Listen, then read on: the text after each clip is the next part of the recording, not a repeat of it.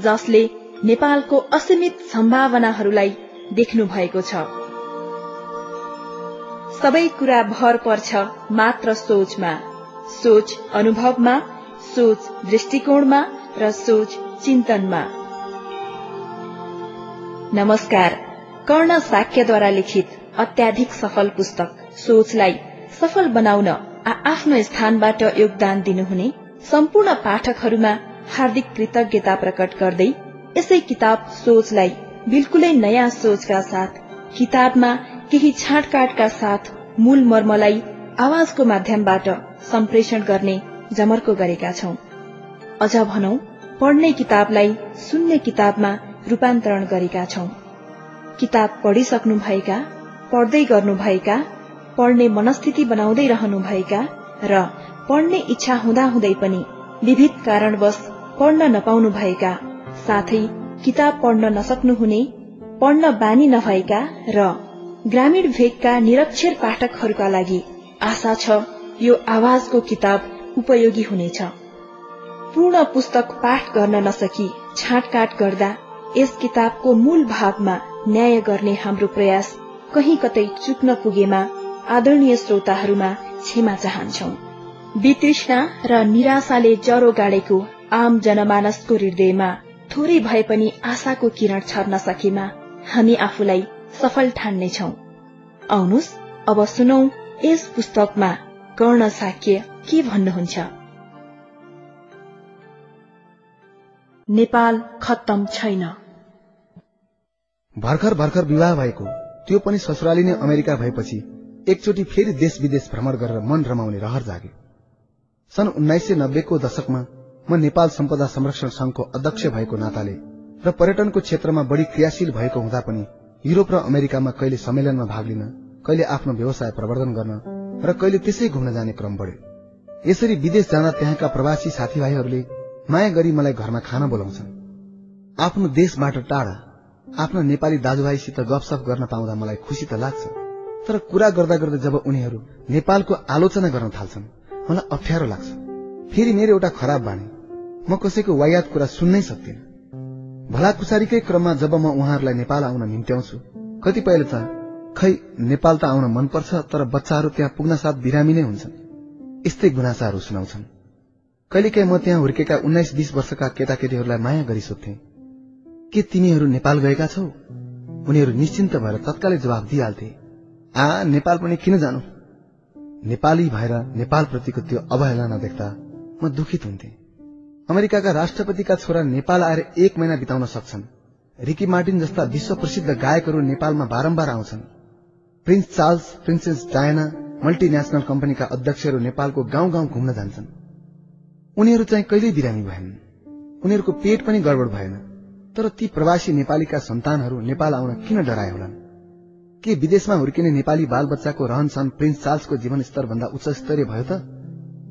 नेपालमा कुनै पनि काम हुन सक्दैन।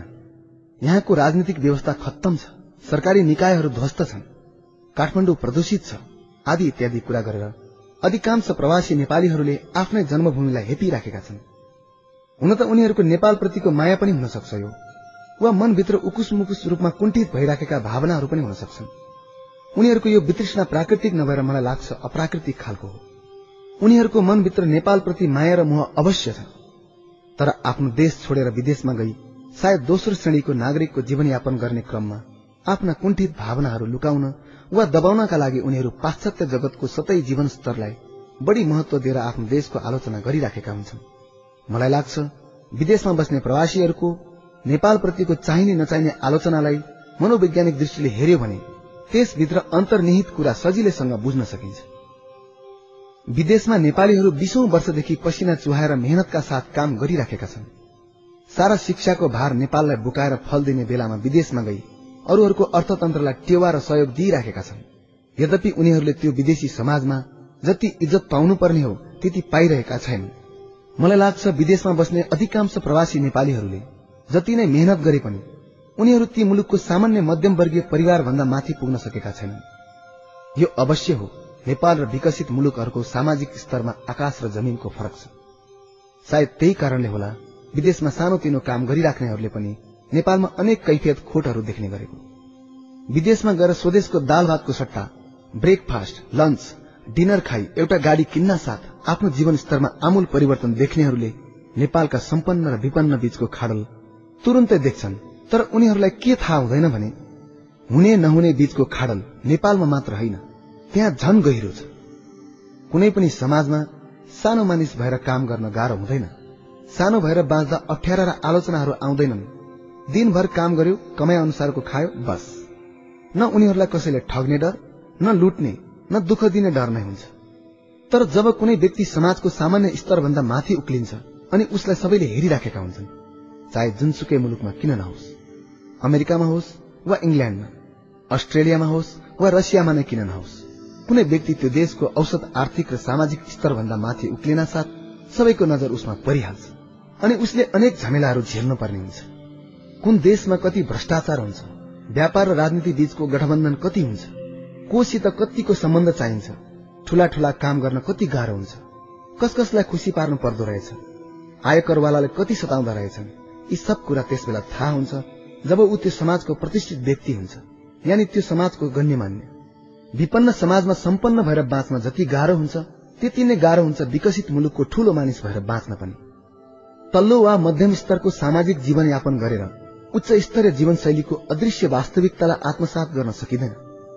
नेपालका फुटपाथमा क्युरियो बेच्ने र सानातिना खुद्रा व्यापार गरी हिँड्ने साधारण मानिसहरूलाई यहाँ पनि त के झन्झट छ र? दिनभरि आफ्नो क्षमता अनुसार कमाउँछन्, खान्छन् र रमाउँछन्। न उनीहरूलाई लाइसेन्स लिने धन्दा, न नवीकरण गराउने धन्दा, न भन्सारको झन्झट, न त ट्याक्स तिर्ने नै समस्या। के उनीहरूको जिन्दगी नेपालमा सलल्ल बगिरहेको छैन र?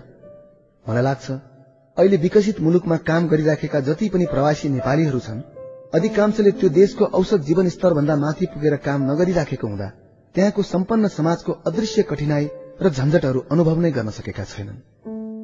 भौतिक रूपले नेपाल जतिसुकै गरीब भए पनि स्वाभिमानी नेपालीका निमित्त त यो देश स्वर्ग नै हो। यो गहिराई बुझ्न र जान्न यो देशको सापेक्षिक फाइदाका आधारमा अध्ययन गर्नुपर्छ। केही वर्ष पहिले आमा बाबुको श्राद्ध गर्न म र मेरो परिवारका सदस्यहरू भारततर्फ गएका थियौं। सबभन्दा पहिले हामी काठमाडौँबाट बनारस गयौं हवाईजहाजबाट। एयरपोर्ट पुग्न साथ अध्यागमन कार्यालयले हाम्रो परिवारका सबै सदस्यहरूको पासपोर्ट माग्यो। मैले भने नेपालीलाई भारत आउँदा राहदानी चाहिँदैन, तर अध्यागमनको कर्मचारीले मलाई साह्रै किचित गर्यो र पछि बिस्तारै मेरो कानमा आएर खुसुक्क भन्यो, अरे भैया 500 रुपियाँ चाय के लिए दीजिए न। मैले घुस दिन मानिन। तब उनीहरूले हामीलाई 1 घण्टासम्म एयरपोर्टमा कुराइराखे। सबै पर्यटकहरू गएपछि मात्र हाम्रो नागरिकता प्रमाणपत्र हेरेर बाहिर पठाइयो। त्यसपछि फेरि भन्सारको एउटा कर्मचारी आयो। हामीले कति भारू ल्याएका छौं भनी सोध्यो। जब मैले 50-60 हजार ल्याएको कुरा सुनाए, उसले त्यतिका भारू कहाँबाट, कसरी, किन ल्याएको भनेर दुःख दिन थाल्यो। मैले हामी तीर्थयात्रा गर्न आएका हौं र नेपालीका निमित्त भारत आउँदा भारतीय रुपियाँ नै लिएर आउनुपर्छ भने। तर उनीहरूले हामीलाई दुखै दिएर घुस लिन खोजिरहेका थिए। मैले कुनै हालतमा पनि घुस नदिने विचार गरे। अन्तमा असाध्यै दुःख दिन थालेपछि मैले रिसले टेलिफोनबाट दिल्ली स्थित नेपाली राजदूतावासमा सम्पर्क गर्न खोजे। बल्ल हामीलाई त्यहाँबाट छोडियो। एयरपोर्टबाट बाहिर निस्कन साथ दर्जनौं ट्याक्सीवालाहरूको घचाघचमा हामी पर्यौं। हामीलाई लिएर जान ट्याक्सी ड्राइभरहरू हात हालाहाल गरी झगडा गर्न थाले। त्यो झगडामा एकजना ड्राइभरको त नाकबाट रगतै बग्यो। बल्ल बल्ल हामी होटल पुग्यौं। कोठामा आरामले बस्न पनि पाएका थिएनौं, टेलिफोनको घण्टी बज्न थालिहाल्यो। मलाई आश्चर्य लाग्यो, कहाँबाट टेलिफोन आयो, किनकि बनारसमा मैले कसैलाई चिनेकै थिइनँ। रिसिभर उठाएर सुने, एउटा साडी पसलेले टेलिफोन गरेको रहेछ। ऊ भन्दै थियो, साहब भाभी के लिए साड़ी खरीदना हो तो हमारे यहाँ अच्छा और सस्ता साड़ी मिलेगा। एकछिनपछि फेरि टेलिफोनको घण्टी बज्यो। त्यो फोन ट्राभल एजेन्सीको रहेछ। उसको एजेन्सीबाट गाडी भाडामा लिन अनुरोध गर्दै थियो।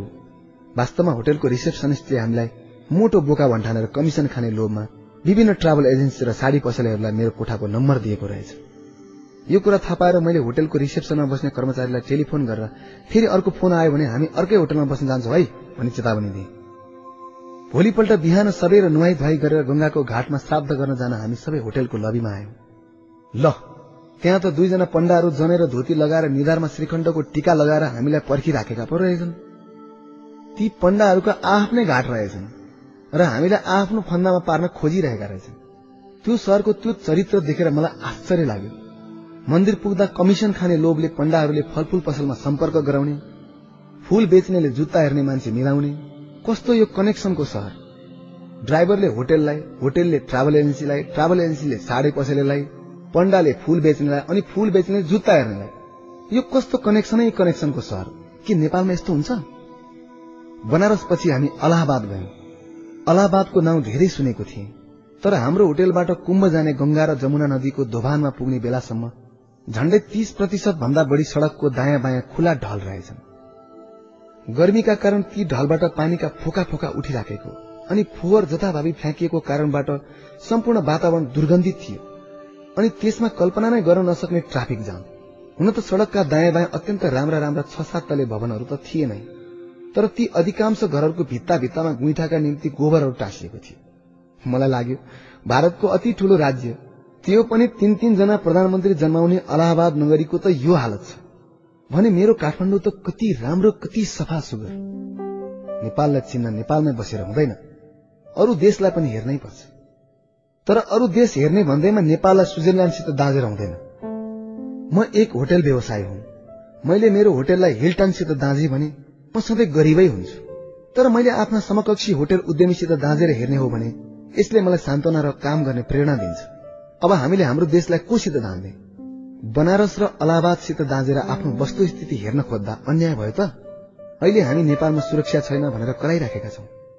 हो, विगत 10-12 वर्षको समयावधिमा हाम्रो देशको सुरक्षा स्थिति राम्रो छैन, तथापि हाम्रो अवस्था अरू मुलुकहरूको भन्दा खत्तमै छ भन्नु अनुचित हुन्छ। बिहारमा दिउँसै डाक्टर र वकिलहरूको अपहरण भएको खबर हामी बारम्बार सुन्छौं। उता बम्बईमा पान पसलेदेखि ठूल्ठूला फिल्मी कलाकारहरूले आफ्नो व्यवसाय गर्न माफियाहरूलाई सलामी चढाउनुपर्छ। अमेरिकाकै कुरा गरौं। एक दिन म र मेरो साथी रत्नमान शाक्य न्यूयोर्कको टाइम्स स्क्वायरमा ड्राइभ गरिराखेका थियौं। हामीले जेब्रा क्रसिङनिर गाडी रोक्यौं। अनायास रत्नमानको हात हर्नमा पुगेर प्वाक्क हर्न बन्न पुग्यो। जेब्रा क्रसिङमा हिँडिराखेका एक व्यक्तिले अपरझट गाडी नै फुट्ला जस्तो गरी मुक्का बजारे। हामी दुवैजना सरी भन्दै थियौं, तर ती मानिसले अभद्र शब्द प्रयोग गर्दै गाली गर्न छोडेनन्। मैले पनि रिसले ती यात्रीलाई केही भन्न खोजेको थिएँ, तर रत्नमालले मलाई बीचमै रोके। त्यसबेला उसित प्रतिवाद गर्न नसकेकोमा मलाई ग्लानि अनुभव भयो। मलाई लाग्यो आफ्नो आत्मसम्मानलाई दबाएर बाँच्नु के बाँच्नु, जति नै सुखमय जिन्दगी बिताए पनि त्यसको मूल्य नै के रह्यो र? एक दिन म एक्लै न्यूयोर्कको सबवेमा यात्रा गरिराखेको थिएँ। एकजना अग्लो कालो मानिस म बसेको सिटमा आएर ठाडै हे गिभ मी $10 भनेर गर्वका साथ माग्यो। त्यहाँ अरू थुप्रै मानिसहरू पनि मसँगै यात्रारत थिए। कोही किताब पढिराखेका, कोही अखबार पढिराखेका, तर कसैले पनि मतिर हेरेनन्। डरले होवा किन, उनीहरूलाई अरूको वास्तै थिएन। त्यो कालो मानिस कमसेकम 6.5 फुटको थियो, टम्म कसिएको जिउ। साँच्चै उसले मलाई एक मुक्का हान्यो भने पनि म त ढ्याम्मै भुइँमा ढल्न सक्थेँ। उसित झगडा गर्ने त आँटै आएन। मनमनमा योसित झगडा गरेर कुनै फाइदा छैन भनी खल्तीबाट $5 झिकेर डराई उसलाई दिए। त्यो मानिस आभारको एक शब्द पनि व्यक्त नगरी $5 को नोट लिएर अगाडिको सिटमा बस्न गयो, त्यो पनि गुनगुनाउँदै। त्यसबेला मलाई खुबै नरमाइलो लाग्यो। मेरो $5 त्यत्तिकै गयो भनेर नरमाइलो लागेको होइन। नरमाइलो यो मानेमा कि त्यो परजीवी व्यक्तिले कुनै आभार व्यक्तै नगरिकन कसरी मसित पैसा लिन सक्यो। मैले उसलाई उल्टै थ्याङ्क यू भनेर आफूलाई शान्त बनाएँ। न त्यो मानिसले आभार व्यक्त गर्यो, न त सबैमा यात्रा गर्ने कुनै यात्रीले प्रतिक्रिया नै जनाए। कस्तो समाज थियो। त्यस्तै इटाली जाने पर्यटकहरूलाई पनि केही न केही घटनाहरूले सताइरहन्छन्। कहिले चिया खाँदा खाँदै तल राखेको ब्याग उडाइदिन्छन्, कहिले टर्कीबाट आएका माग्ने केटाकेटीहरूले अखबार बेच्ने सुरुमा पासपोर्ट नै उडाइदिन्छन्। इटालीको तुलनामा हाम्रो नेपालमा सुरक्षा छैन त? 60 वर्षको जिन्दगीमा अहिलेसम्म नेपालमा कसैले मेरो खल्तीबाट 1 पैसा चोरेको छैन। बरु पसल रेस्टुरेन्टमा बिर्सिएर छोडेका ब्यागहरू मलाई जस्ताको त्यस्तै फर्काइदिएको छ।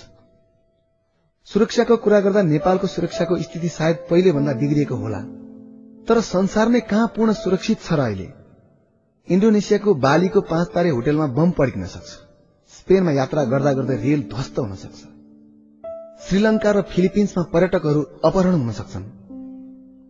इजरायलमा कुनै पनि बेला आत्मघाती बम पड्किन सक्छ। लन्डनको एयरपोर्टमा सुरक्षाको कारण कुनै पनि बेला उडान रद्द हुन सक्छ। जब अमेरिकाको ट्विन टावर सुरक्षित छैन भने संसारमा कहाँ के सुरक्षित छ भन्ने?